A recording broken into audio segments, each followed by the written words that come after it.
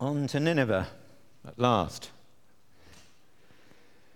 If you go to the British Museum, you can see lots of marbles that were taken from Nineveh. That's one of them. It shows some... yeah, it's not too bad on the screen. They're playing what I think is probably a lyre there. There's Ninevite musicians. This one was about 50, 60 years after the time of Jonah, but I don't suppose they've changed all that much. It was a great city. It's not entirely clear whether 120,000 is the population or whether it means that population were children who didn't know their right hand from their left. People argue about that, but it was certainly a great city, probably the largest city in the world at the time. Now, as I pointed out last week, the structure of Jonah is this sandwich that we call technically it's called a chiasm. God speaks judgment on Nineveh. Jonah's very unhappy about it. In the course of that, God uses Jonah to save some Gentiles, and then we looked at last week Jonah's prayer, which is at the center, and in some ways is Jonah's spiritual high point. It's a bit downhill from him after this, but he has got more to learn. And then, as we just read, God uses Jonah to save some more Gentiles, but Jonah's still unhappy about it. But then at the end, God speaks not judgment, but grace to Nineveh. So we're going to look at these last two chapters, the bottom bread of the sandwich, if you like, the way out back to where it began in a sense, but not to where it began, because it began with judgment and ends with grace. So we'll look at it in the two natural sections. We'll look at Nineveh's repentance, and we'll look at Jonah's object lesson. But while we're thinking about that, you might like to keep in mind that slogan of the minimalists, that less is more. Because I think this is what we get here. It's definitely less is more. I pointed out before that Jonah has a great sense of drama, and that Jonah almost reads like a screenplay for a film or something like that. And I think that's still true in these last chapters, but it's a different sort of screenplay. This is not a Cecil B. DeMille. It's not a George Lucas blockbuster. What we get here, we're definitely in Woody Allen territory for these last few chapters. It's very minimalist. Less is more. So keep that in mind as we go to look at this passage.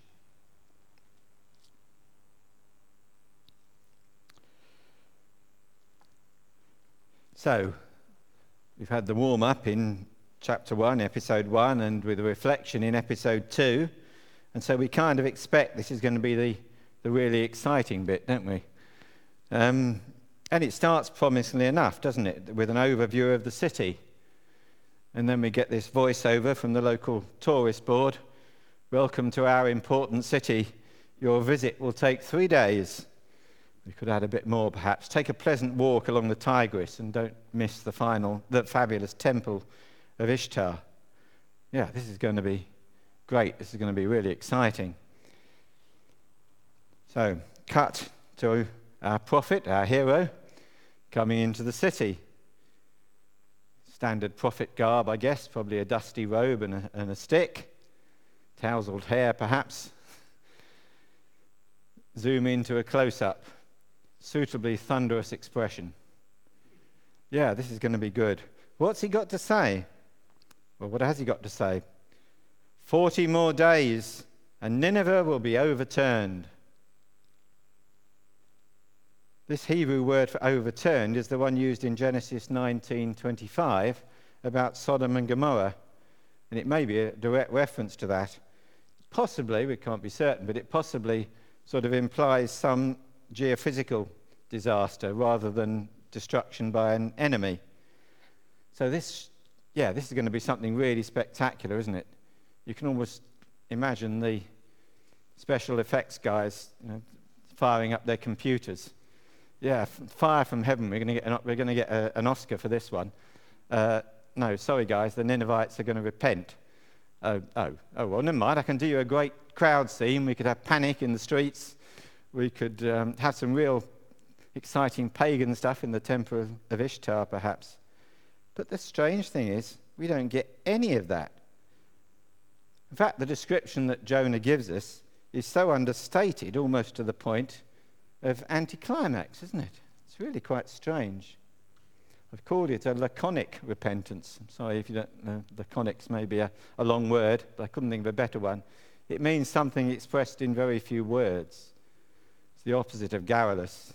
Some people want to say lots of words to talk about things, but if you're laconic, it means you say things in very few words. And this is what we get here.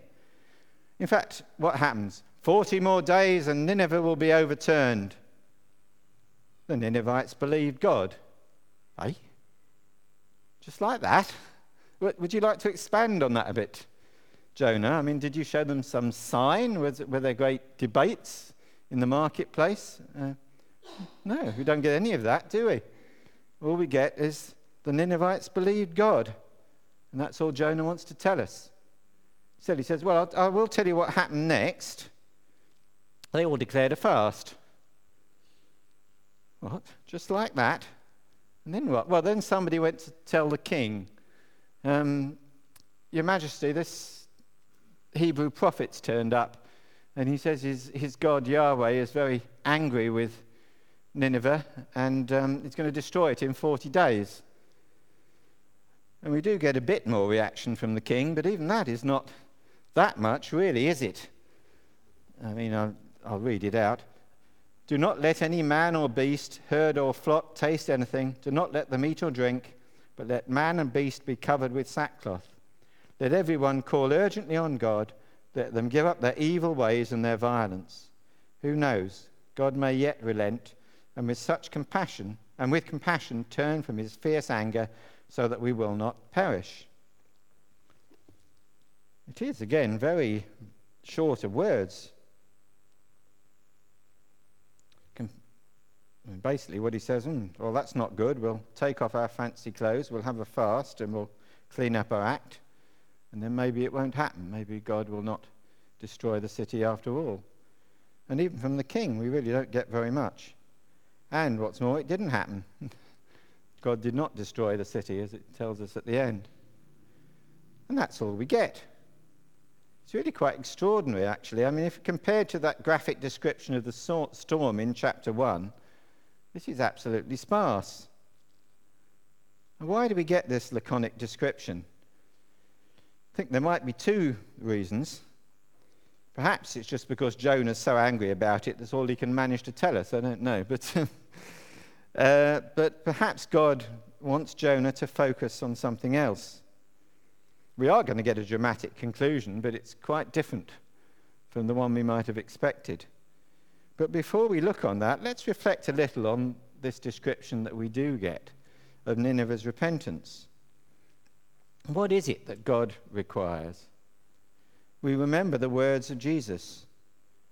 Come to me, all who are weary and burdened, and I will give you rest. Take my yoke upon you and learn from me, for I am gentle and humble in heart, and you will find rest for your souls. For my yoke is easy, and my burden is light. The yoke, of course, is a thing that you put around the neck of an oxen when it was pulling a plough. And so, in a sense, it's a sign of labour and control. But Jesus says, my yoke is easy, and my burden is light. And in one sense, in fact, God did not require much of Nineveh, and he does not require much of us. There is no need for all those extravagant rituals of pagan worship. If you remember, the sailors in chapter 1 just needed one simple act of obedience and made vows to the Lord. The Ninevites weren't required to go to Jerusalem and submit to the temple worship. You remember, this was a problem for the Pharisees in Jesus' time, and it seems to have been a problem for Jonah here as well. God seemed to be setting the bar far too low for the Ninevites. Surely some extravagant penance would be required for all their wickedness. maybe years and years of practice and study and severe self-discipline, perhaps they might slowly urge their way towards acceptance to God. But this isn't what God requires at all. In 2 Kings chapter 5, we learn of another Gentile. Naaman was the commander of the Aramean army, and he went to the prophet Elisha seeking a cure for his leprosy. And if you know the story, it's 2 Kings 5. I won't read it all out. I'll just summarize it. But what happened basically is that Elisha didn't even bother to answer the door. He just sent a messenger and said, Naaman, you go and bathe 7 times in the Jordan. And Naaman was absolutely furious. He said, I could do some great thing, or I've got much cleaner rivers, much better rivers than the Jordan where I come from. But no, the prophet had said, go and bathe in the Jordan. And he nearly went home still not cured, but his servants went to him and said, well, hang on a minute. My father, if the prophet had told you to do some great thing, wouldn't you have done it? How much more then when he tells you, wash and be cleaned? All Naaman had to do was have a change of heart and submit to the words of God through his prophet. Naaman, in fact, had to swallow his pride, and that was all he had to do, in a sense, to receive God's blessing, was to swallow his pride. And in fact, that passage and this passage here tells us that what God really requires is both a very simple thing, but at the same time the most difficult thing in the world. God requires a change of heart. There's no room for pride, whether it's pride with or without a capital P, in responding to God's call. What we do read of the Ninevite repentance is all about humility. As it says, when the news reached the king of Nineveh, he rose from his throne, took off his royal robes, covered himself with sackcloth, and sat down in the dust. And that repentance brings an instant response from God, just as it did for that thief who was crucified with Jesus. Humility saved Nineveh for a while. Obedience to the word of God. As it happens, it wasn't to last. And we will find when we move on to Nahum that it was in the end pride that destroyed the city of Nineveh in the end. But that's in Nahum. Jonah leaves us with Nineveh's repentance and the fact that the city was not destroyed.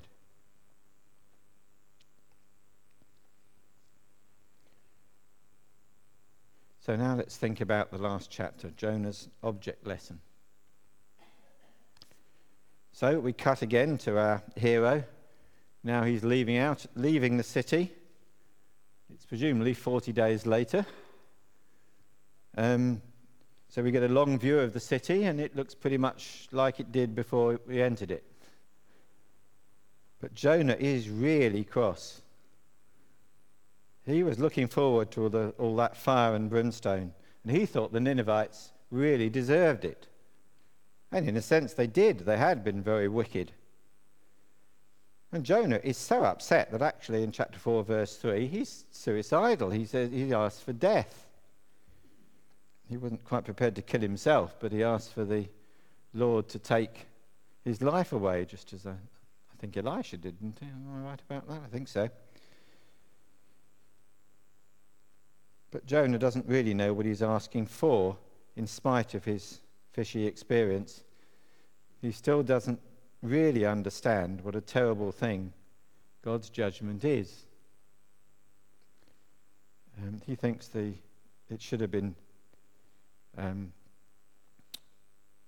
visited on the Ninevites, and he was upset when it wasn't.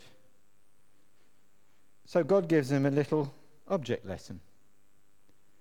And we follow Jonah a mile or two further east, and Jonah settles down to watch the sun set over the city. Verse 5. That's finally it then. 40 days gone and not a hint of burning sulphur, like at Sodom.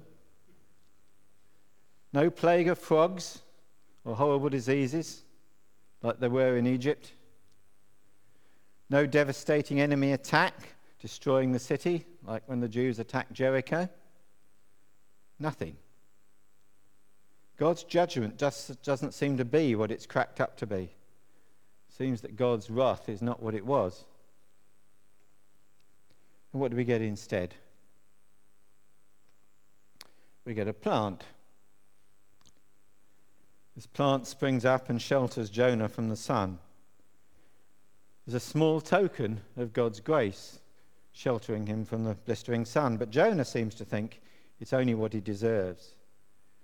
In spite of his experience in the fish, Jonah's attitude is still rather self-centered. He is, as we say, in denial, refusing to face up to his own selfish attitude. Jonah's happy about the plant, but you notice he doesn't thank God for it. He just says he's very happy about it. And so the next day, we find in verse 7, Jonah gets his object lesson.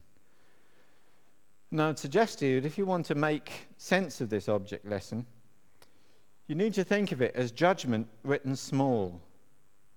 I think that's the way to think of it. It's wrath toned down so that Jonah is not totally destroyed. So we don't get a plague of frogs. Instead, we get a plague of one worm, which, but it does kill the thing that Jonah was trusting in. We don't get fire from heaven, but we do get a scorching wind. And Jonah can hardly stand up even to that much wrath, we find in verse 8. He's faint. He gets faint with sunstroke. He gets sunburn and heat stroke.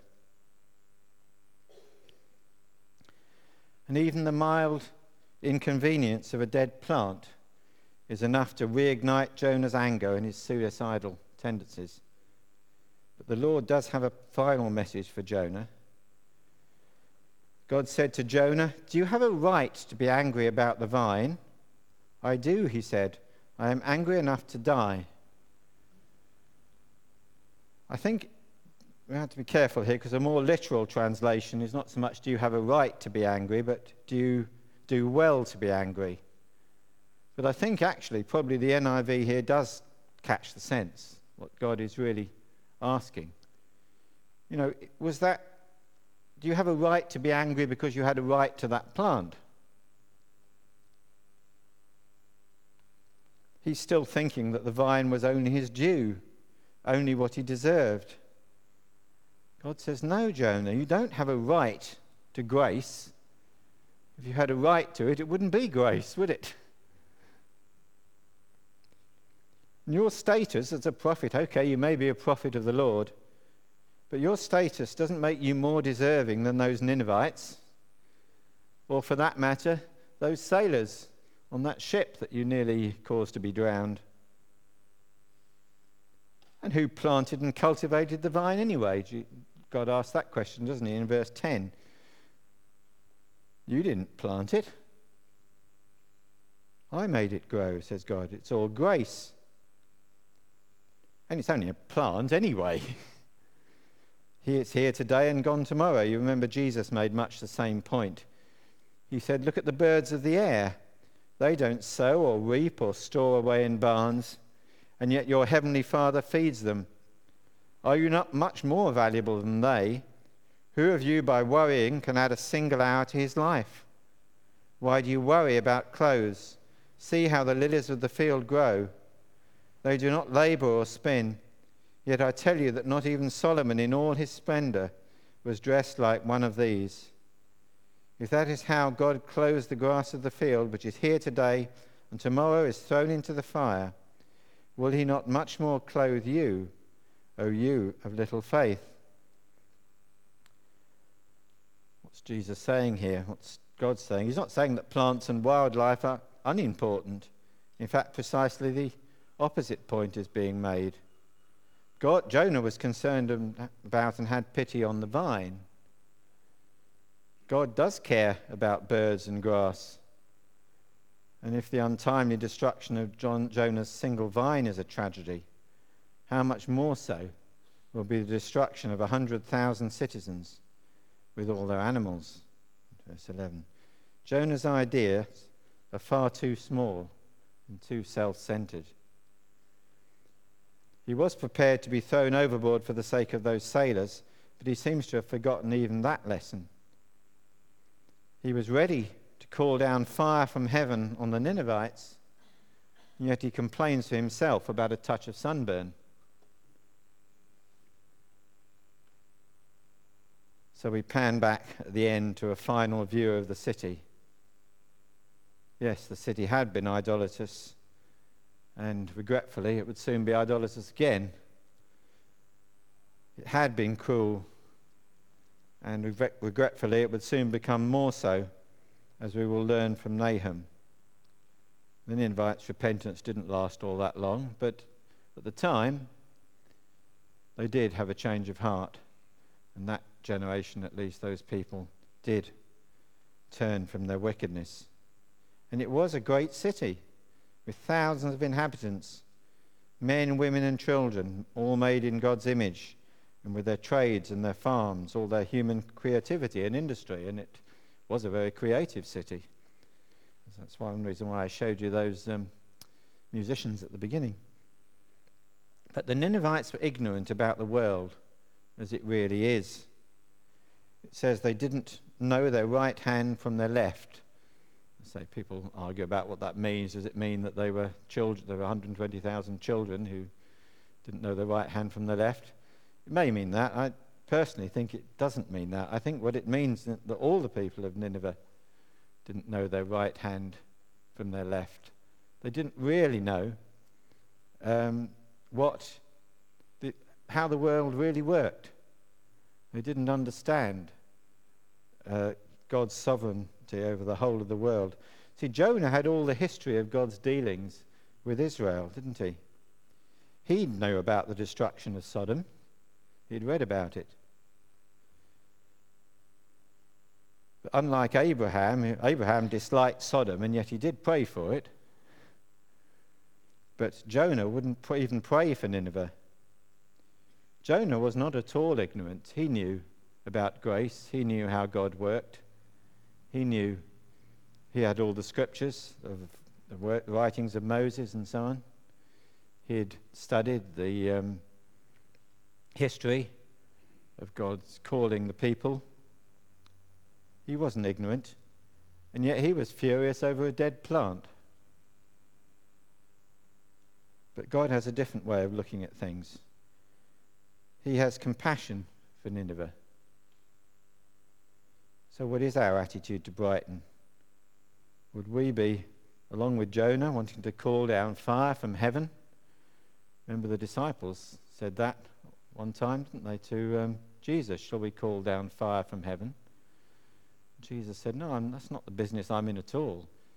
Yes, there will be judgment at the end, but this is the time of grace, of calling sinners to repentance. Do we understand the urgency of the message of grace? Judgment can't be delayed forever. We're told that also. Jesus didn't call down judgment on Jerusalem, but it was delayed only for, 40 years. It was only 100 years from Jonah to Nahum, perhaps 150 years from Jonah to the time when Nineveh was destroyed. There was an urgency in the message. God told Jonah to go now to Nineveh. And do we have in mind that urgency of the message of grace? Do we seek ways to make people listen? We don't know what Jonah did to make the Ninevites listen. One must assume there was rather more to it than just standing up once and saying, yet 40 days and Nineveh will be destroyed. But we have that same message, the message that there is judgment, but we shouldn't forget to add to it what Jonah did, that now is the time of grace. Now is the time to seek the Lord. And so we shouldn't be calling down fire on Brighton, I think. On fallen is Babylon the Great, it says in Revelation, and yet, not yet. In a sense, we are still in Babylon, and we should pray for the peace of the city, as the Jews did while they were there in exile. But we should above all be praying that the word of God might be proclaimed faithfully, and might be proclaimed not just as a message of judgment, but as a message that it is time to turn, repent and turn to the living God. So, to finish, I've chosen a final hymn, 597, which is actually a hymn about preachers, really. It's a hymn, I think, designed probably to be sung at the induction of ministers, the ordination of clergy, whatever phrase you want to use. And it does remind us that any of us who stand up in any way and preach the word of God, but really that applies to all of us. So I think this hymn doesn't only apply to those who are professionals, if you want to put it in words like that, preachers. That we all are heralds of the dawning day, and it reminds us what an important task this is. And we have that really quite scary phrase in the last verse of this hymn, don't we? The first verse, the last two lines of the first stanza of this hymn, where it describes the preachers of grace as agents of your righteousness, trained for unremitting war. It's quite a scary thought, really, isn't it? But it's right, I think. We are always at war with the powers of darkness. And so let's sing this. I say you can sing it as a prayer for those who are preachers of the word. We have Steve visiting us as well, of course, tonight, who is also, if you like, a professional, if you want to use that term for it, a preacher. But all of us are, in a sense, preachers of the word, and we're all involved in spiritual warfare. So let's sing 597 together.